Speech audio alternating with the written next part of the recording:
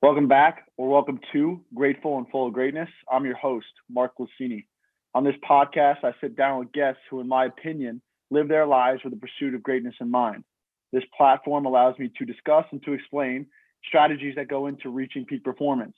This is episode number 26, and my guest is Thomas Newman. Currently, he is the Director of Student Performance and Innovation at Yale University.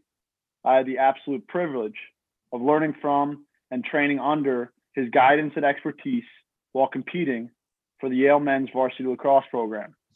With zero exaggeration, I can honestly say Coach Newman took my performance to a whole new level through his knowledge, insight, and inspiration inside the realms of strength and conditioning, nutrition, and recovery.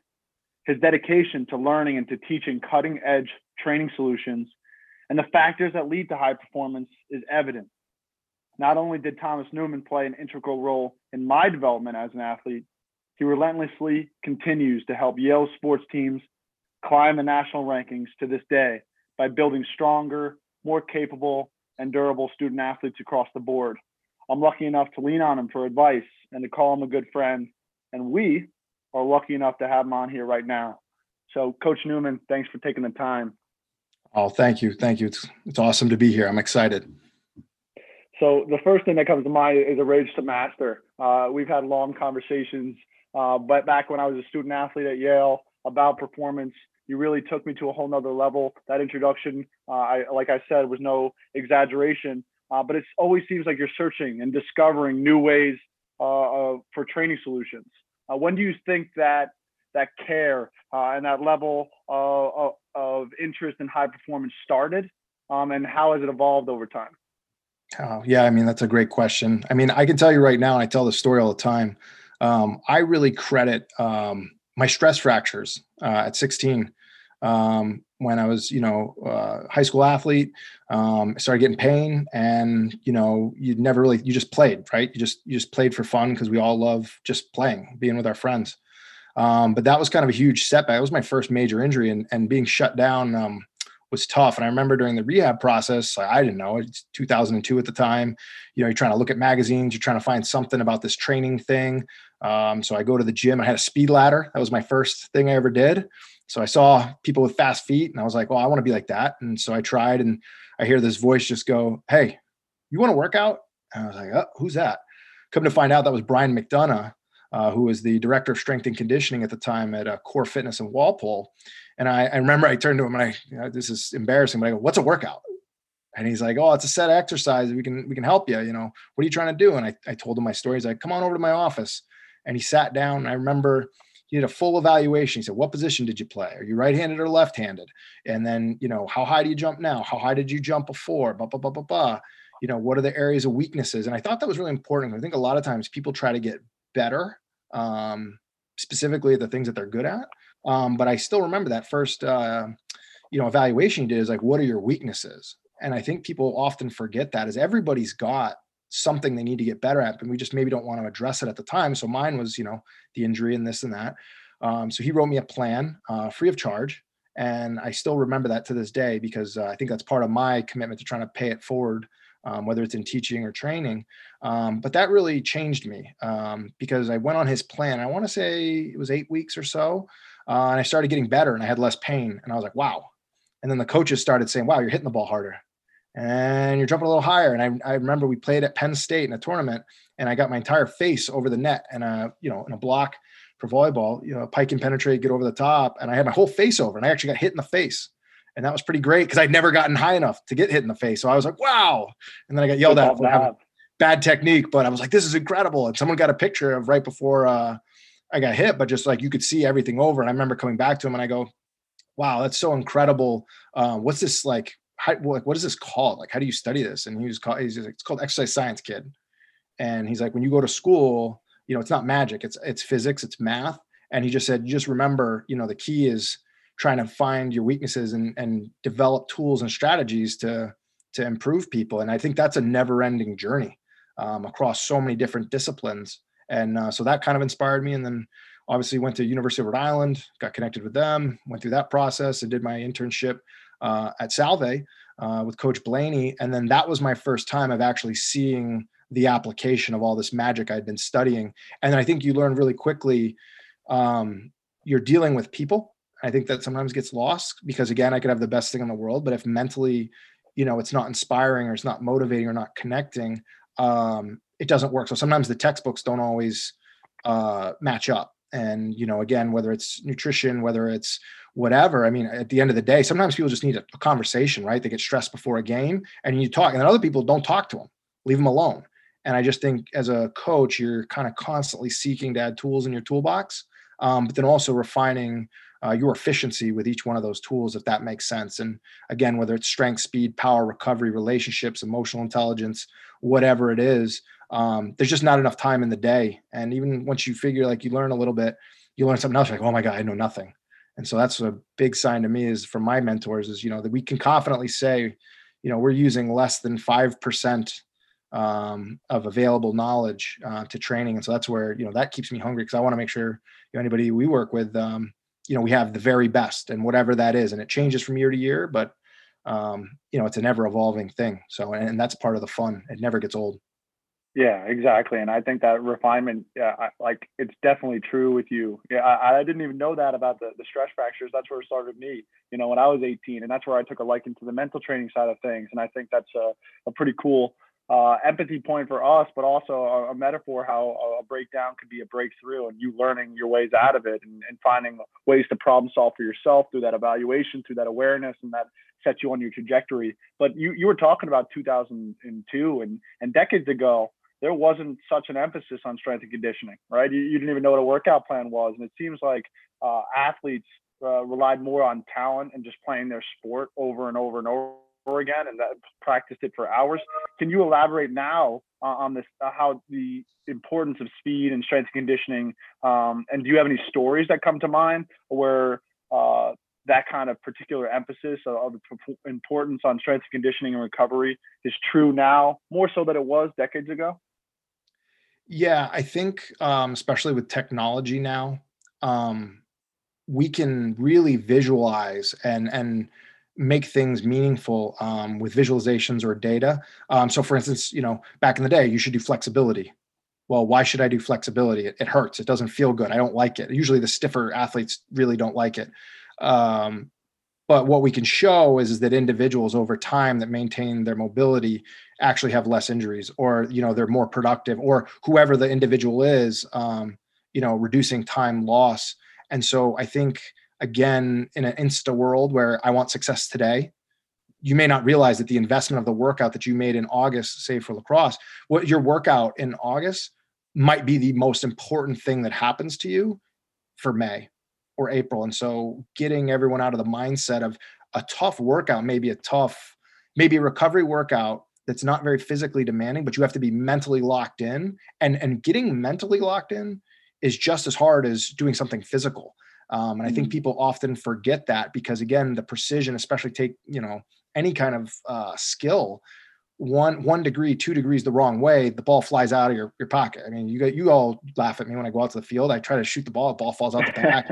And so you're dealing with, small fractions of movements that to be locked in and focused, it's a challenge. And so sometimes we can't physically be locked in, say a max out, but we can be mentally locked in all the time. And being in command of focus, I think is probably one of the most overlooked aspects of training. I mean, and you've talked to the guys, the warm up is just as important as the big lift or, afterwards. And so trying to be able to say for 1 hour, I'm going to be super intentional.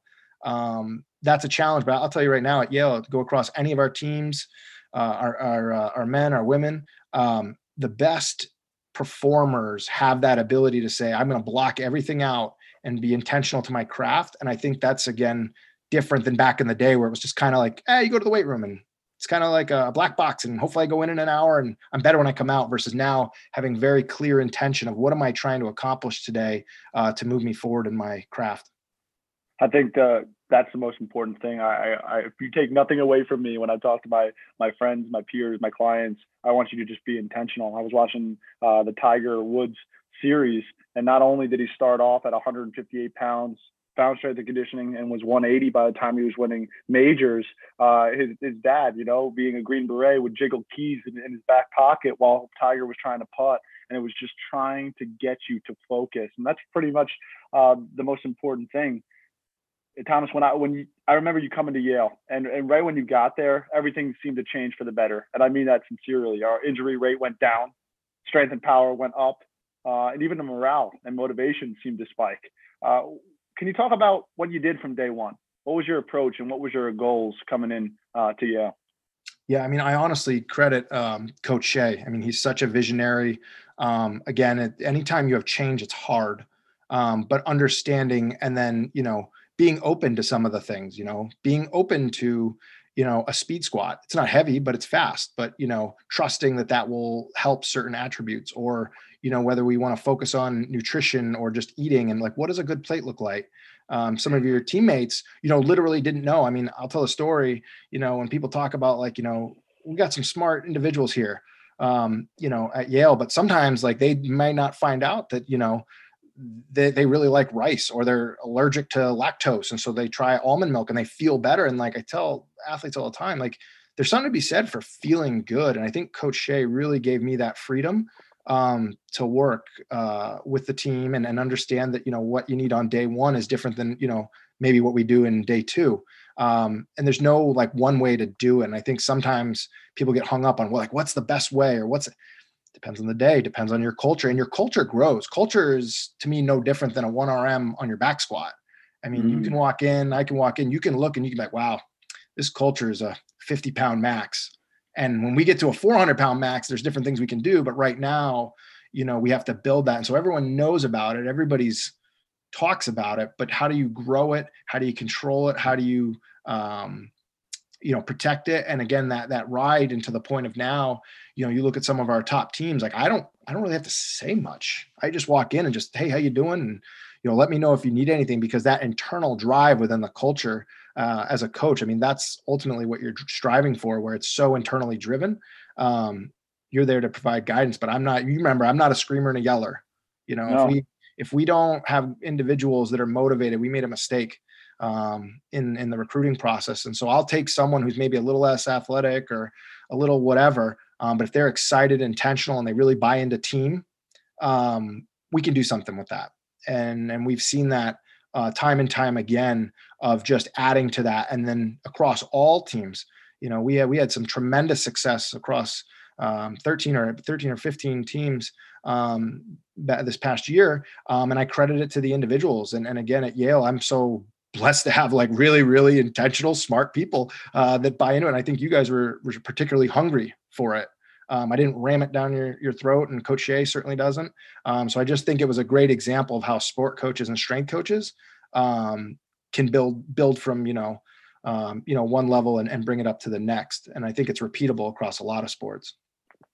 I love how you're talking about the incremental growth. You subtly touched upon it in your last three answers, and this whole conversation, this podcast, I love to talk about the mind-body connection. I mean, you just compared a 1 rep max to a culture, and I think that that's just true, right? If you can get 1% better on all fronts, that's what it's all about. And when I asked you what you were most proud of before you came on here, you said the Yale program and being part of an incredible team. Can you elaborate on why the program means so much to you? And who are you referring to when you said incredible team?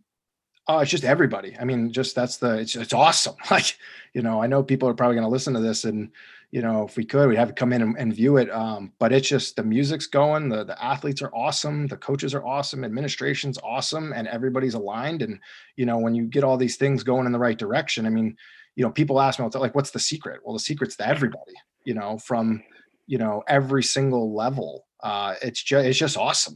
And that's what I think that, when I say that, it's just, I don't know, it's just great, because you walk in and, turn up the music, get after it. And people are just so excited to get better. And I think that's one thing we try to work really hard as a strength staff throughout your time. Very rarely are you compared to anybody else. It's all you, and it's your growth. You made it to Yale, you're special. Now you may have some deficiencies in strength. You may have some deficiencies in power, pick whatever the thing you want. But all we care about and talk about is just progressively getting better. And you're going to have good days and you're going to have bad days. You might, if you're a sophomore, you might have multiple consecutive bad days, but it happens. And that's where your team pulls you up. And I think it's exciting that through shared adversity and then the training and just that environment where, I get excited when somebody benches 135 pounds, just as excited when I see someone bench 400 pounds, because you see when that person takes their baseline and goes to this new level. Often the physical stuff is the precursor to the psychological confidence and not worrying about fear. And then you reach out to the person next to you or the lady next to you. So I do think that's important to set those bars early of just success. I don't care what your vertical jump is. I care, did it go up a quarter inch this year or more or whatever it is, or whatever your focal point is. So I think that that creates an environment for growth. Yeah, I love how you talked about the word alignment. And I was listening to a podcast with Dr. Barry Davis, baseball coach, Yale University. He was talking about leadership, and he said most failure is a result of having the wrong people. And that's why I talked about you coming in and having that immediate influence, right? 1 + 1 = 3 type of scenario. And then you talked about everybody. Anybody who listens to this inside the Yale Lacrosse program knows what one means, and that's what it's all about.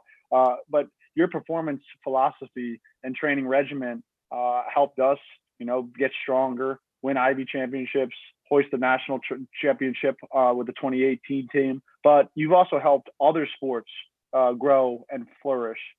Could you talk a little bit about that and maybe how your approach might be similar or different? Is it the same with other teams inside Yale? And maybe a story about the growth that you've seen in a different sport at Yale as well. Yeah, there's so many. It's just been such a transformative time. Geez. I think the biggest thing is, so whenever we're working with a team, and whether it's myself or any staff member, the first thing you have to start with is the people and the relationships. Again, come back to, you can't really be just an external motivator. Really, you got to get into the inside and really think about what motivates people. What are people nervous about? And then try to foster, as a coach, you're trying to foster an environment where people aren't afraid to fail and to give that effort. I was fortunate enough to work with our women's golf team one fall, and the transformation from day one to throughout the fall was absolutely incredible to see them, just as they became stronger and they became more confident, they started laughing and they had more fun. And again, at the end of the day, like, at some point you can't play anymore. But I think sometimes at Yale, it's those experiences you have that have nothing to do with the game or whatever. It's just that shared time with your friends that really makes Yale so special. Because people ask all the time, they're what makes Yale there? It's just, you got to you got to get here. Like, you got to see it. Like, you can't, until you see it in person, those just magical moments. And maybe it's a chin up on a Tuesday morning and everybody just goes ballistic for someone who's been working so hard to get it. Like, that might be one of your memorable times. And I know when we talked earlier, I still remember one of the workouts you did, and you're crushing it, going to town, absolutely smashing it. And so everyone's looking at you, but I was looking around at all the other individuals watching you. So you were modeling the approach to it. You could have throttled back, you could have done it, but you absolutely went at that workout with reckless abandon and just put it all out there. And then I watched freshmen, I watched sophomores kind of give the look, and oh wow, that's what I need to do. And so I think that's important. As you're going to that next level, is when you have individuals you can model after. That's huge. And so, and again, you've long graduated, but there's still remnants of that workout today.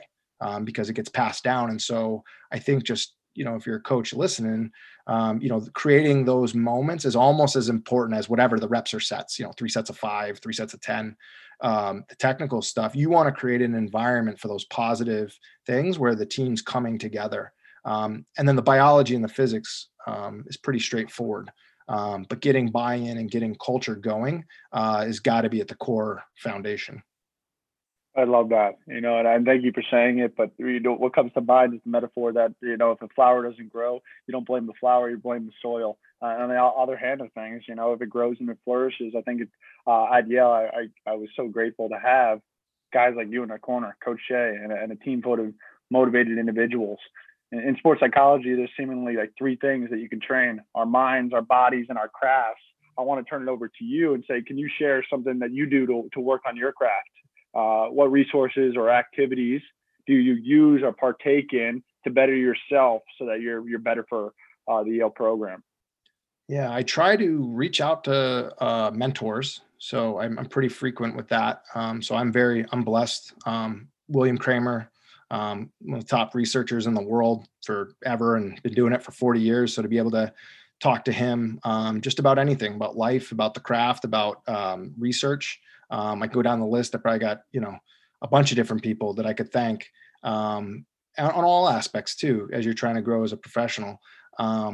And then the other thing too is really spending a lot of time going back into the history books. So whether it's reading field manuals, whether it's reading about ancient Rome or anything like that, I really enjoy looking at the methodologies of how physical exercise, and they call it physical culture. The Stark Museum at Texas is phenomenal. Anybody listening should go look up Jan Todd and Terry Todd's work that they did down in Texas. Just this idea of, we've known for a long time that training is more than lifting weights. And if you go look at the history books and you look at the cultural stuff, you'll see some stuff early on about, if I lift this 10 times, now I can lift something slightly heavier 10 times. And so that idea of progressive overload, and then throughout the 1920s into the 1940s, when they started, really orthopedic surgeon and medicine started figuring out for rehab, and coming out of some of the military research to get people back up and running. And really not till 1972, when Boyd Epley was the first paid strength coach, you saw this break into, the collegiate environment. And I just try to, when I tell people that, put it in perspective. If you think about the first mathematician, the first medical person, whoever you want to call it, our founder's still alive. And if you think about, that's how new strength and conditioning is. Our founder is still alive. And so that's really where, with technology and additional science, we're in this renaissance of, I don't think if you could anymore just go in and just yell and say, scream, lift weights, and everybody does the same plan. Performance is really about individualized dosing of medicine, of exercise medicine, and knowing some days you back off, some days, it's mental, let's try to calm down, and maybe we're stressed out, work on our sleep. And then other days it's time to get after it. And then learning how to blend that across a team or a department or a program, it's certainly challenging. And then really trying to never get into the malaise of it's good enough. No, we got to do the best. And I think that's what's been so great, is having that, that vision of we know what we want, let's go do it. And we're going to do it at a high level. And it's tough for coaches, and it's also tough for the players too. Because again, at the end of the day, they're still students at, one of the most prestigious universities in the world. So trying to balance all that is an act in and of itself. So that's why I really look back at the history books, because if we don't pay attention to that, we often repeat it. And there's some really interesting stuff that, again, oftentimes gets lost in the stacks, but we certainly got a lot of books here. So plenty of reading to do. 100%. Something I say all the time is emulate until you can innovate, right? And that's what you're doing by looking back at the history books, bringing up progressive overload. I oftentimes, maybe I just say it off the cuff, but I say I got lucky that my progressive overload was in the gym. When I had those stress fractures, I turned to the gym. That's what I loved, right? And it just happened to be a positive, but I could have easily chosen a negative and had progressive overload in a bad area. So I just think being 1% better is a very time-consuming thing, and I would encourage any listener to make sure that's a positive habit that you're stacking, because it's what all the greats do. You just proven how long and how into you've been into the realms of athletics and performance. What is one or two things that you wish you knew when you were first starting out in this field? Is there something out there that you thought was important that you don't think is important anymore, or is there anything that you've overlooked but you don't overlook anymore? Obviously there's a ton, so trying to pick two. I think the biggest thing is when you start out, I forget what it is. I'm blanking. Something with a D.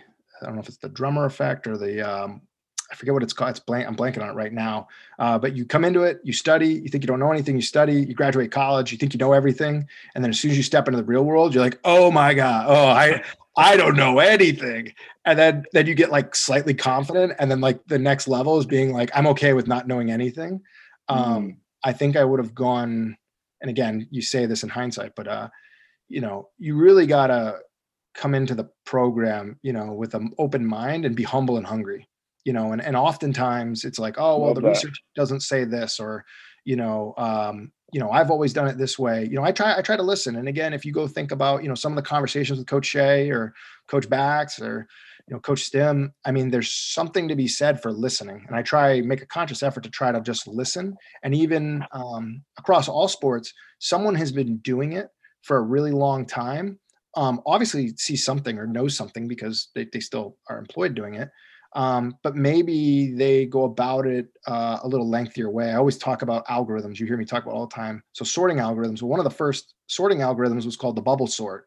And bubble sort was great because you could take a large stack of data, A compared to B, and the bigger one goes first. Okay, A compared to B. But you individually, one at a time, had to go do the sort. And eventually you get through the sort, but it takes quite a long time. Well, different algorithms said, well, let's cut it in half and do that same process in double time or in triple time or in parallel. And I think really when you're listening and you're trying to think about technology, is like, what can I do in order to get to that endpoint? Because that's what we're all striving for, right? And if you have a team where you're all in the same direction, everyone's going to bring a different perspective. But ultimately, the goal is to win a national championship or the goal is to do whatever. There's a whole bunch of sorting of decisions and choices that have to be made. And I think for myself, really trying to force to listen. And earlier on, I'd be like, oh, that doesn't work. Well, I can tell you some stories where I met with people and I was like, man, that doesn't seem like it's gonna work. And as soon as you use it and you're like, wow, like how did that work? And you remember Kai would talk about, I've been doing this 30 years, Coach Renee. Oh yeah. I mean, how many times, when we've worked with Jay and he's phenomenal and, he's done it. Like, and so sometimes, when you're working as the team, really keeping open, and then how do you complement each other and how do you work together? And I think that's, across all of our players, I think nobody really wants to stand out, right? And then give gratitude to the people around you. And that's kind of, again, part of our culture. I am part of a really awesome team of people that make this program incredible. And that's across all sports, across everything, top down. And again, until you live it and see it, it's hard to describe, if that makes sense. No, it does make sense. And it's about, doing your role to the best of your ability. I want to go a little bit along the same thread and probe a little bit more, because I think there's something special inside of it. But you talk about listening and being open-minded and complimenting each other. Is there an exercise, a routine, or a strategy, particular piece of equipment or factor in performance that you think is underestimated or overlooked that many people are either often neglect, or it could help them in their health or performance if they paid attention to it a little bit more? So, I mean, the biggest thing that I think is just overlooked is the consistency. Like whatever you're going to do, like the consistency seems to be one of the hardest things. So I'm not going to say, one test or one lift or whatever. I just, across the board, like being able to have consistency in your practice, consistency in your routine. It doesn't do you any good if you're really good in the weight room and then you go home and you don't sleep, and it's hard. And how do you manage it? And realizing, that's a dynamic process of how do I go and schedule out my 168 hours in the week, sitting down, and how much time is Instagram time? How much time is TikTok time? And, how long did I eat for? Did I actually eat, or was I talking? And again, talking is important, but not if 15 minutes times 15 minutes times 15 minutes over, a semester, that adds up. And so I really think it's the consistency in all the aspect. Watching film, right? Watch film on a Monday. Are you as locked in on a Thursday or a Friday, whatever it is? And I think that's what really separates good to great, and then the great to the elite. Is that just their willingness to do that? And even if it's tough, if you got to wake up a little bit earlier, you got to do that, because if you're trying to be elite by definition, you're breaking away from, a homeostatic, just kind of neutral. And it's tough. I love the consistency part, because I've said multiple times, I think that's the hardest thing. Confidence is usually what the younger student athlete wants, and everybody wants that, even when they're adult. But I think the way to find confidence is through competence, but also through consistency gives you that confidence, which can lead to the confidence that I was talking about. It's been a while since I've been in the weight room with you, Coach, and I miss it. What are some of those consistent messages? I know the students aren't on campus right now, but say they were on campus, and what are some of the consistent messages that you're giving to them throughout the week? What are the reminders that you're making sure that they stay focused on, like we talked about earlier? Be intentional in everything you do, and then do it for the team. So you don't put away your bench. You don't put away your bench the right way just because it's a rule. You do it for your team because you're proud the way your team leaves the weight room. Be intentional. When you grip the bar, you grip it through your pinky, and then you wrap your fingers around, and you do it the same way over and over again. Be a good teammate. When you see someone's down, lift them up, when easily you could just, focus on you. Really, I think some people are just hardwired for that. I almost like a vertical jump. Some people have a propensity for team. And I think that's one of the greatest things that sports does outside of the actual, call it the game of athletics. If you can become a leader and see team and build people into teams, I think that translates pretty smoothly into the professional arena, because in every level of business, you're going to have a team, right? And it's going to function or it's going to have dysfunction. And can you correct it? And if you've been a part of a great team, whether it's your high school team, your college team, a professional team, it when you see it. Everybody usually starts smiling. Like when there's a great team, everybody starts cracking a smile, and then there's an energy. It's an actual palpable energy. And then when it's gone, you're like, oh, this is awful. Or when you walk in and you start coaching, and you're like, these individuals here, sometimes you feel bad. They've never felt it. Like, it's just, all I can just say it was an energy. And when it's clicking, you feel it. And, that's where we really focus on that. I'm just as excited. Again, I mentioned before, someone posts a huge vertical jump or hits a PR on their squat. I'm also really excited when I see sophomore, junior, senior go up and, give someone a high five, or, nowadays give them a head nod, do whatever, the acknowledgement of those actions. Because again, every day is filled with these little micro intentions, and the team has to self-police that. Because again, you're only going to have them for a small window of that time. But again, ultimately, when you make that decision, is it for team or not? I think those things really matter. And I just think that that's overlooked a lot, particularly by, my profession. Again, weights are great. Stretching's great, like all modalities. I mean, there's a use for everything, but I think if it's not intentional, I don't know how effective it is, if that makes sense. No, I absolutely agree. And I think the intentional side goes hand in hand with the energy side of things. What comes to mind for me is as a motivational speaker, you could do this thing where it's rock, paper, scissors, shoot modified, and whoever beats the other one, if you get beaten, you become the cheerleader for that person. And it's this team building exercise where everybody starts, you get down to the final two, and who's cheering the most is actually the one that gets the trophy at the end. And the person that wins this rock, paper, shoot, which is basically luck, is not getting it at anything. It's the person that was cheering the most. And that was a cool team building thing. But it's all about that energy. I'm going to steal that. That's a great drill. Because if you do that, then you're rewarding the right thing, right? Anybody can work to be the best on the team. It's got to be a consistency of who's going to be the best for the team. I love that you keep bringing up the word intentional. You teach what you know, but you reproduce who you are. You obviously know a lot, right? You're very knowledgeable on a lot of the subjects you talk about with the players and the coaching staff, but you also invest so much of your time, energy, and effort into the program and the players that you work with. I've experienced it firsthand. What advice would you give to someone wanting to pursue the same career similar to yours?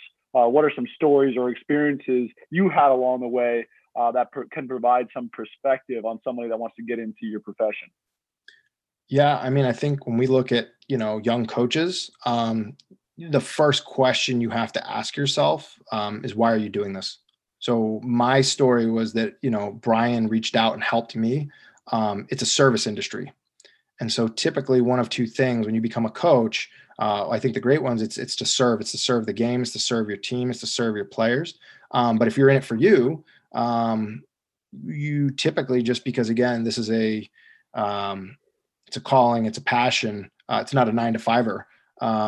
You're going to run into a situation where, again, if you're not in to serve, I haven't seen it work so well. I think the best coaches, I've worked with all different coaches, young coaches, old coaches, but that common theme is that I'm doing this for my players. Like the room's got to be squared away. The workout has to be tight, 1 to 3% tolerance on tonnage, 1 to 3% tolerance on 1 RMs. Velocity's got to be within 0.5 meters per second. Like all this really technical stuff. It's exhausting. And to Yes. not glaze over those details, because your athletes deserve it.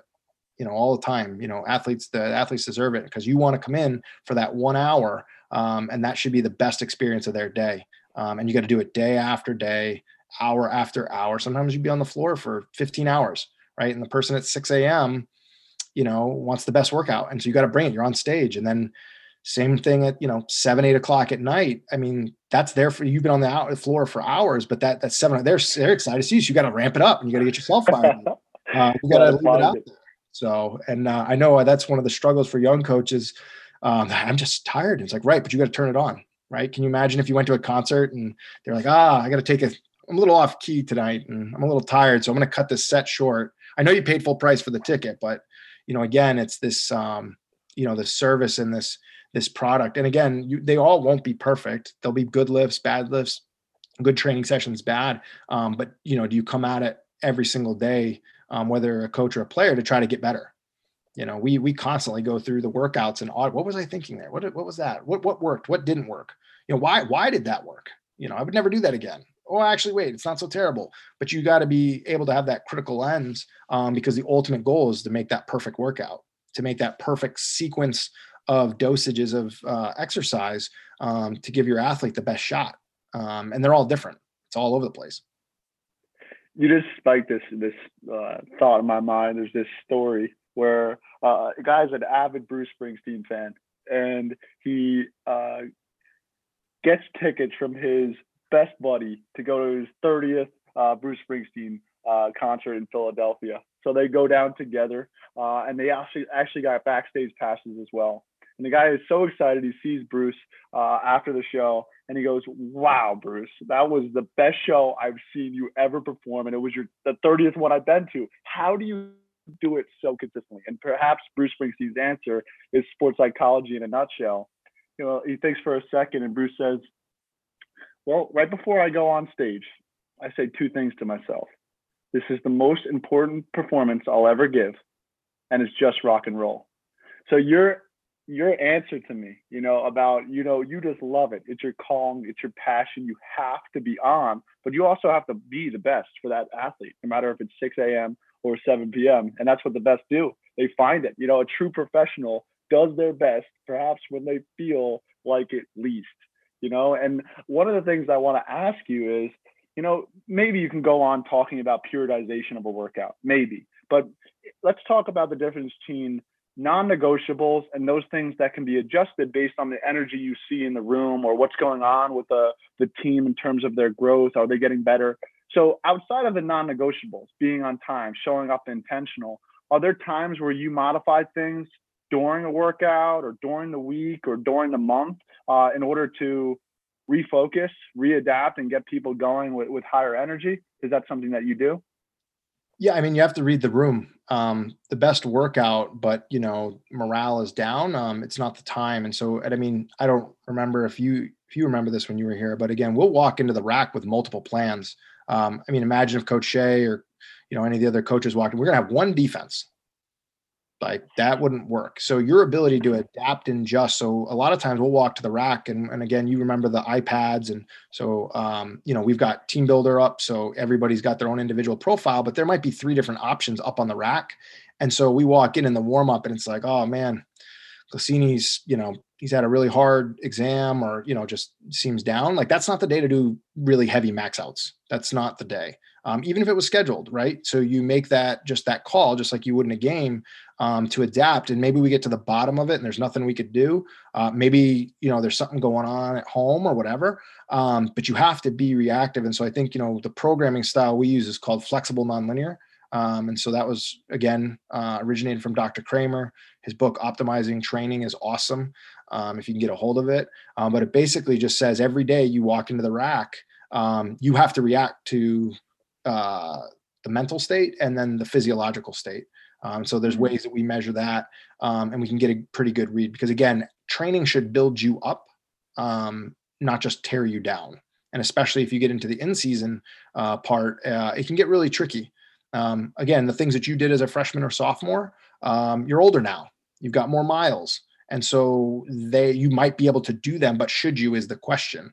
And I know we were speaking earlier, and it really comes down to what is your production on the field, and not only that day, that month, that half, that whatever, throughout the course of a season. And are you pushing too hard in one year that you affect your contract, in years 3, 4, and 5. And so really recovery and preventing decline in athletes is just as important as kind of building them up. And so that's what I think. I think we approach the weight room in kind of that mindset. And I mean, it goes back to listening. I mean, you brought it up earlier about listening dynamically among coach to coach, but as I get older, and I even speak to older pros, right? Because I come from the camp where it's harder to stay than become, right? And I think it comes down to listening to your body and your mind. And I'm happy to hear that you kind of take that emotional approach about it and have a high EQ about it, because I think the time of no water and push harder is long gone. Lou Holtz, legendary coach, says if you're not growing, you're dying. Just like grass, just like a business, like a tree. Are there any books? I know you just brought up Kramer's, but are there any books or podcasts that you use yourself to stay open-minded and to stay motivated? Yeah, I mean, that's a tough one. There's a lot. So I'll have to think on that one. Because again, you try to touch in all different arenas. And I think I think the other thing too, and Coach Shea will attest this too, I like to read a lot of stuff and listen to stuff about cycling.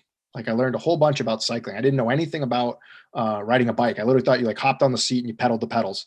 But then I found out that actually shifting is an art. So that's why they spend so much money on electronic shifters, because actually when you shift, the goal is to maintain 5 pounds of foot pressure.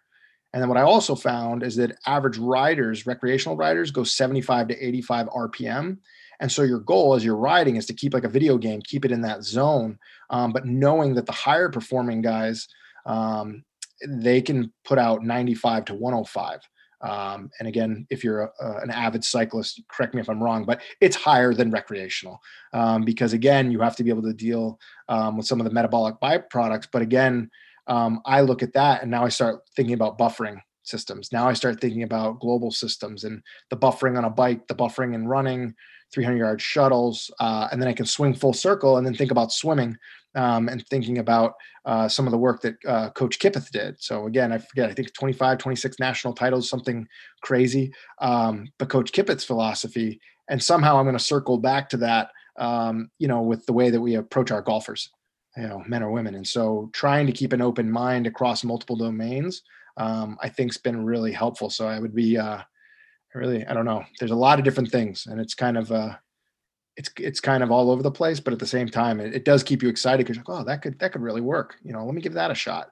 And that's what I think keeps me excited, is that it's just, every day you feel like you're falling behind, just because there's just so much knowledge out there now. You hop on the computer, you've got millions of years of research. Just trying to figure out how to prioritize your time is a fun challenge, but a challenge nonetheless. Yeah, I was just using this analogy, and I don't know why it came up in my mind, but the FIT principle when it comes to exercise, right? I was taking analogy to staying in contact with client relations, right? And it's really true. If you can do it with frequency and intensity, type, and timing, I think there's something to be said about bringing things together. Elon Musk said that if you can create a semantic tree in your mind and see how branches come together and intertwine, which what you're doing with your golfers and cycling, that's what it's all about. But I often talk about you, and like I said in the introduction, I feel like you helped me in so many different ways. I'm sure you could even share stories that I don't even remember about what you were doing for me. But I often talk about you with great gratitude, because I believe that if an athlete came to you and you had the sports science and the knowledge and the empathy that you do, you can really build them the way you built me. So what do you think some are of the tangibles or intangibles an athlete needs to have that you can create them and get them bigger, faster, stronger? What comes to mind that an athlete should have? And then if they go to you and they follow your program, you can make it happen. I just think it's trust in the process. Again, when we talk about the weight room, again, think about a sport profile might have 200 different endpoints. So what's your max bench? What's your max squat? What's your lunge max? What's your 10-yard dash? What's your, flying 20 time? There's all these different parameters. But we're going to go after your weaknesses. Again, come back to that principle. I mean, if you have a 40-inch vertical jump, we may not even touch vertical jump other than check on it periodically, but you can't do a pull-up. Elite performers sometimes have a hard time doing that because you're making yourself vulnerable, right? Like I can't do a pull-up. I don't want to do a pull-up in front of my team.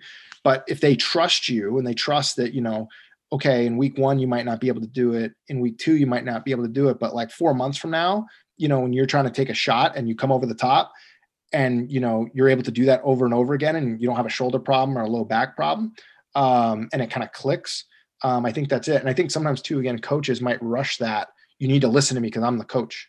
I really try to avoid that. I want to know you, what motivates you, right? And get to know that I am, like I mentioned before, I never played lacrosse. I can't shoot. I can't, do the things that you guys do. But hopefully individuals see that I do really care. And if I don't have an answer, I'm going to, push the boundary to try to figure out if I can find it, because that's where I fit in all this, to use every resource within the Yale network and beyond, to make sure that if there's something that we can fix. But if the athletes don't trust you, or if the athletes don't understand the process, it literally doesn't matter what you do. And I think that's, again, just, throughout time, relationships build on trust, and trust is through actions. So that's up to the coaches early on to kind of, build that. And then once people buy in, again, I come back, biology is biology and physics is physics.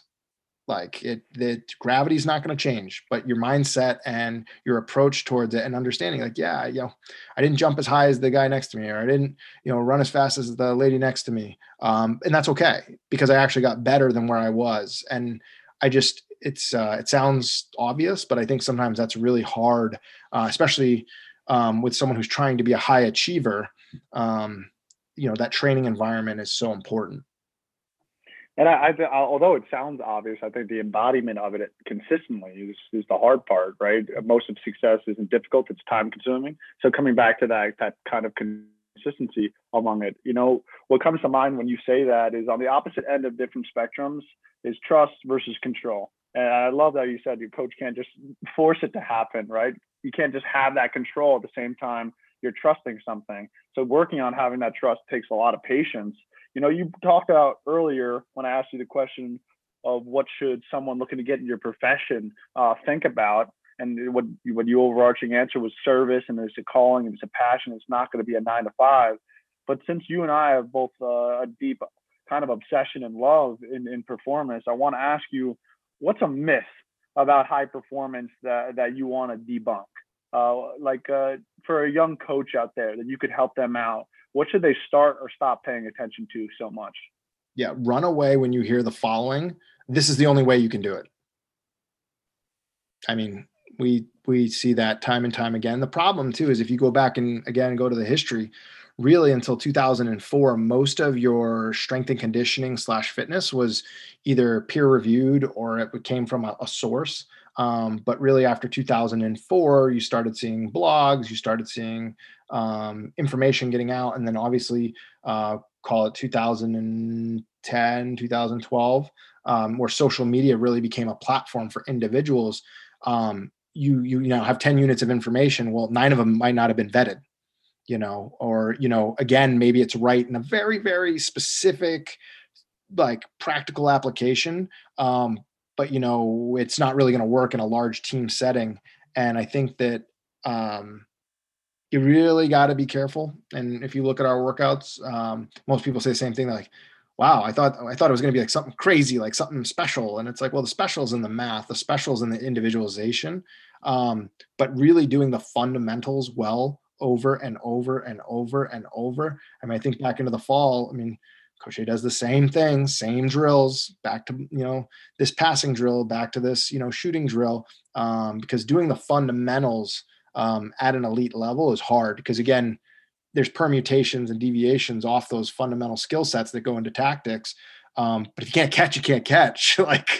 Like if you can't move your feet laterally, you can't play defense. So there's these fundamental things that I think you always need to touch on. And I think the weight room is the same way, just prioritizing what do we have to touch on. And then knowing that if I say defense, I work groins, but we do it on the wrong day, that could be the perfect workout, but just wrong sequence. And then now it gets torn up in practice. And so really, I mean, there's a reason why you would have to constant communicate. What kind of practice are we running?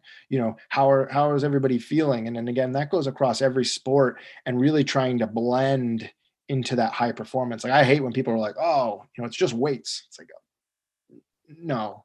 I mean, we may go a whole week where we don't touch weights, but we focus on our breathing and focusing on trying to calm the anxiety, or try to like work on, sleep hygiene. Matthew Walker's research is phenomenal. That's again, a podcast and a researcher to look at. I mean, there's just so much knowledge there, but the end point is sleep's really important. We don't get enough of it. And if you don't have a strategy and a plan on how you're going to attack that, whether it's with a Whoop, an Oura Ring, sleep study, whatever it is, like understanding that sleep, yeah, there you go. Sleep isn't a spectrum. It's not like I close my eyes. Yes, I slept 8 hours. You might be better off with 6, but with different strategies. And again, sleep is its own mega field. And so if you get that squared away, now let's go into mobility, whole different mega field, speed, conditioning, and nutrition. And there's so many things. So that's why when you ask somebody, it's like, what's your plan? And they're like, I'm good. Can you articulate your plan to me? Yeah. I turn off the blue light on my phone. Right. And in their mind, that's the extent of being really squared away. And then you start explaining, other things, and you just see the eyes light up, because again, a lot of people, they just don't know. And I think one of my favorite things is, especially early on with an athlete, is when they're like, I feel so much better. Like forget strength and power and whatever. If an athlete feels better after you work with them because you got them stretching, you got them, getting enough calories in. Because again, you remember, you guys in college, you're on the go, like bring a snack pack, make sure you get up for breakfast, like these kind of things. And then when an athlete goes, wow, I feel good. All right, cool. Let's try this. Let's try that. But again, some of the books might say, oh, you got to roll them right into max testing the first day and know where your maxes are at. And it's like, man, like, I don't know if I agree with that. And maybe it works, right? But again, I just think that you gotta realize that it's like holding sand or holding water in your hand, and you gotta hold that thing all semester long. So you gotta be careful on how you maneuver, and your goal is to make sure you get through that. You actually even have more in your hand over time, and you're not dropping it. And I think that's really, it's tough, and especially with our Yale athletes. People ask me all the time, like, what do you do to get people motivated to work out? It's like, I honestly can't remember the last time I had that conversation. 9 times out of 10, it's, do less, like try to sleep. Like the active recovery of not, I don't want to say not doing, because recovery is doing, but the active recovery is almost like practice. The active recovery is lifting. It's a thing. And so just chilling out or not having a plan or taking a nap, in the world of recovery, like you could cold tub, you could Normatec, you could scrape, you could, game ready, you could stim. I mean, there's so many different things that you could do. Again, if your athletes don't know, then shame on you, right? And finding what works, and making sure that they see the connection. Do this, you feel better, you play better, and then it all kind of connects. I absolutely love it. Trusting the process. I use that example of sand in the hand. With my favorite quote in sports psychology: the probability of the outcome you want increases when you let go of the need to have it. It means trust the process. I had Ben Ives on here, who's our character coach for the San Diego Seals, who's a Navy SEAL for 2 decades. And I asked him, what are the elite people? What separates you? What do the elite do? And he says they love the basics. They love the basics, just like you were talking about with Shea repeating drills, not till you get them right, till you can't get them wrong, right? And Ben Ives talks about how taking out the trash better be done with the same amount of energy as the sexy stuff. And I love that, right? Because as long as you trust the process, understand that there's more ways than one to do something, and they're constantly looking to evolve, that's what's so important. And if you don't read or listen to Matt Walker podcast, watch his TED Talk, Sleep is Your Superpower. It changed my life. And a short little strategy that I'll give you: go to your accessibility and then accessibility shortcuts on your phone, click the color filters, tap the power button 3 times, and you'll get the blue light off your phone. There's a strategy for you.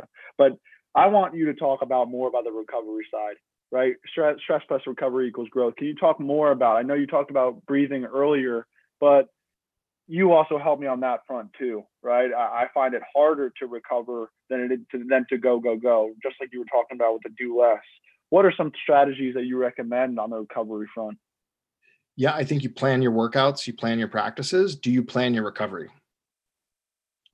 And getting it down, getting it down in writing, getting it on your phone, so that you have it. And again, I think about, you just gave the example on the phone. Another thing is, like, some people don't even know that they have a do not disturb.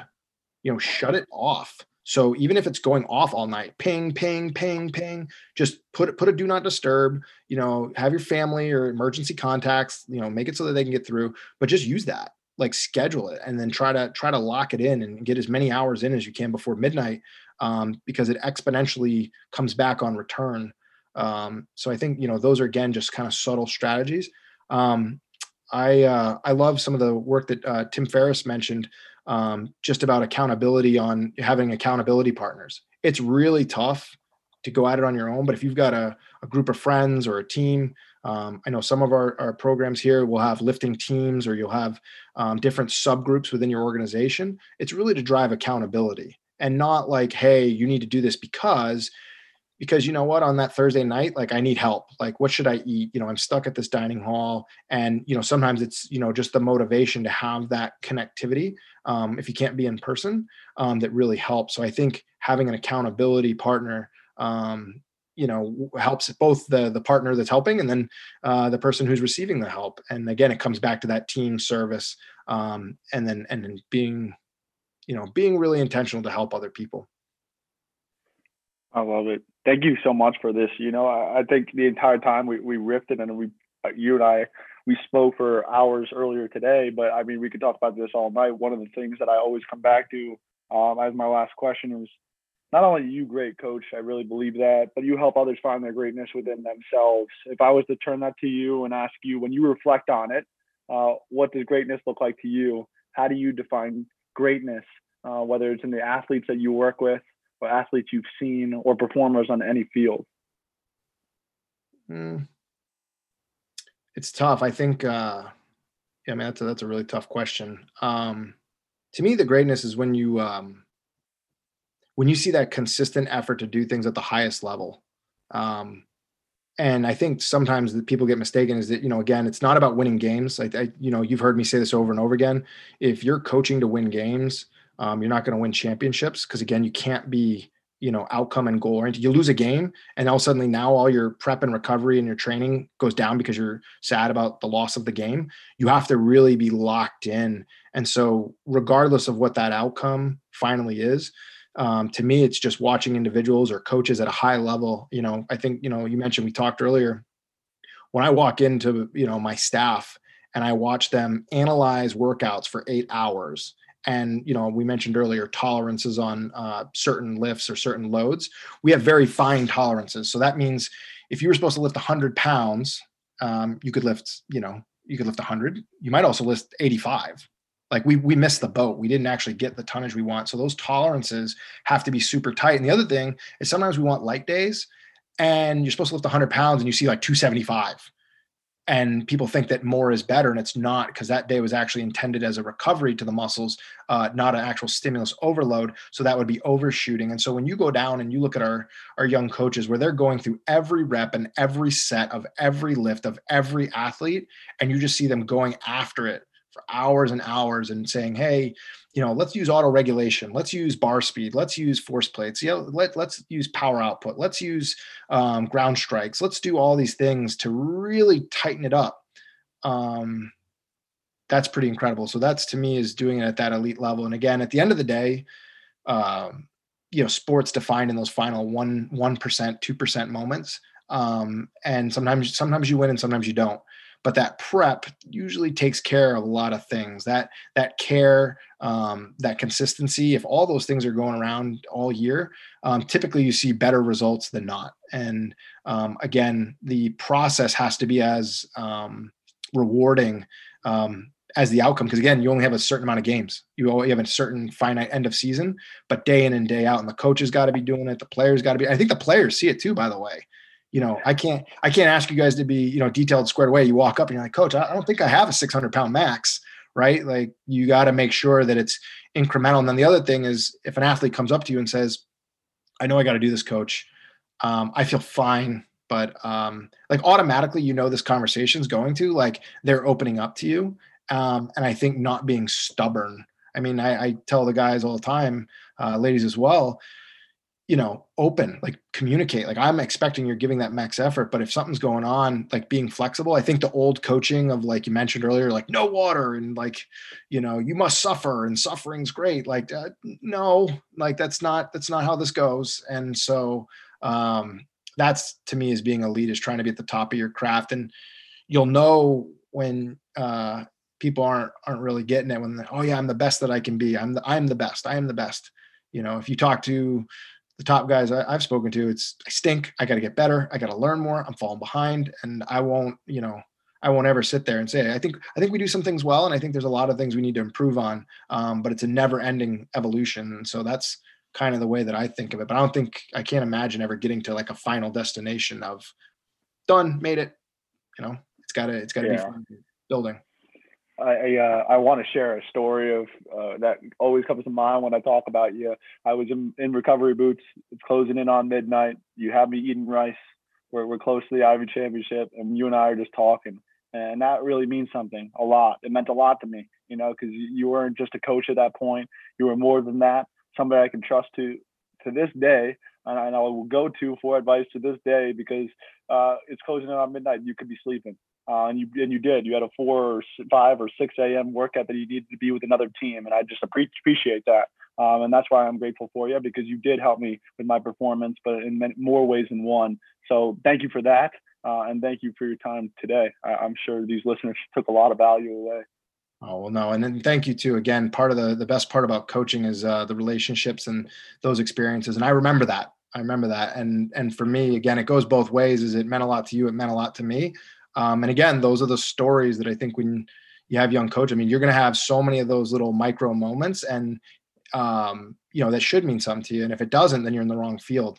But I can, we can share so many stories just throughout those times, but that makes you laugh and you remember it for years. And, oh, by the way, we actually got to, like, play games too. We got to compete. Like, that was like an added bonus, but the other times we got to grind together, and that was awesome, of just, day in and day out trying to get better. And you would never do anything to take those back. That was awesome. Absolutely. Well, thank you so much, Coach. Yeah, no problem.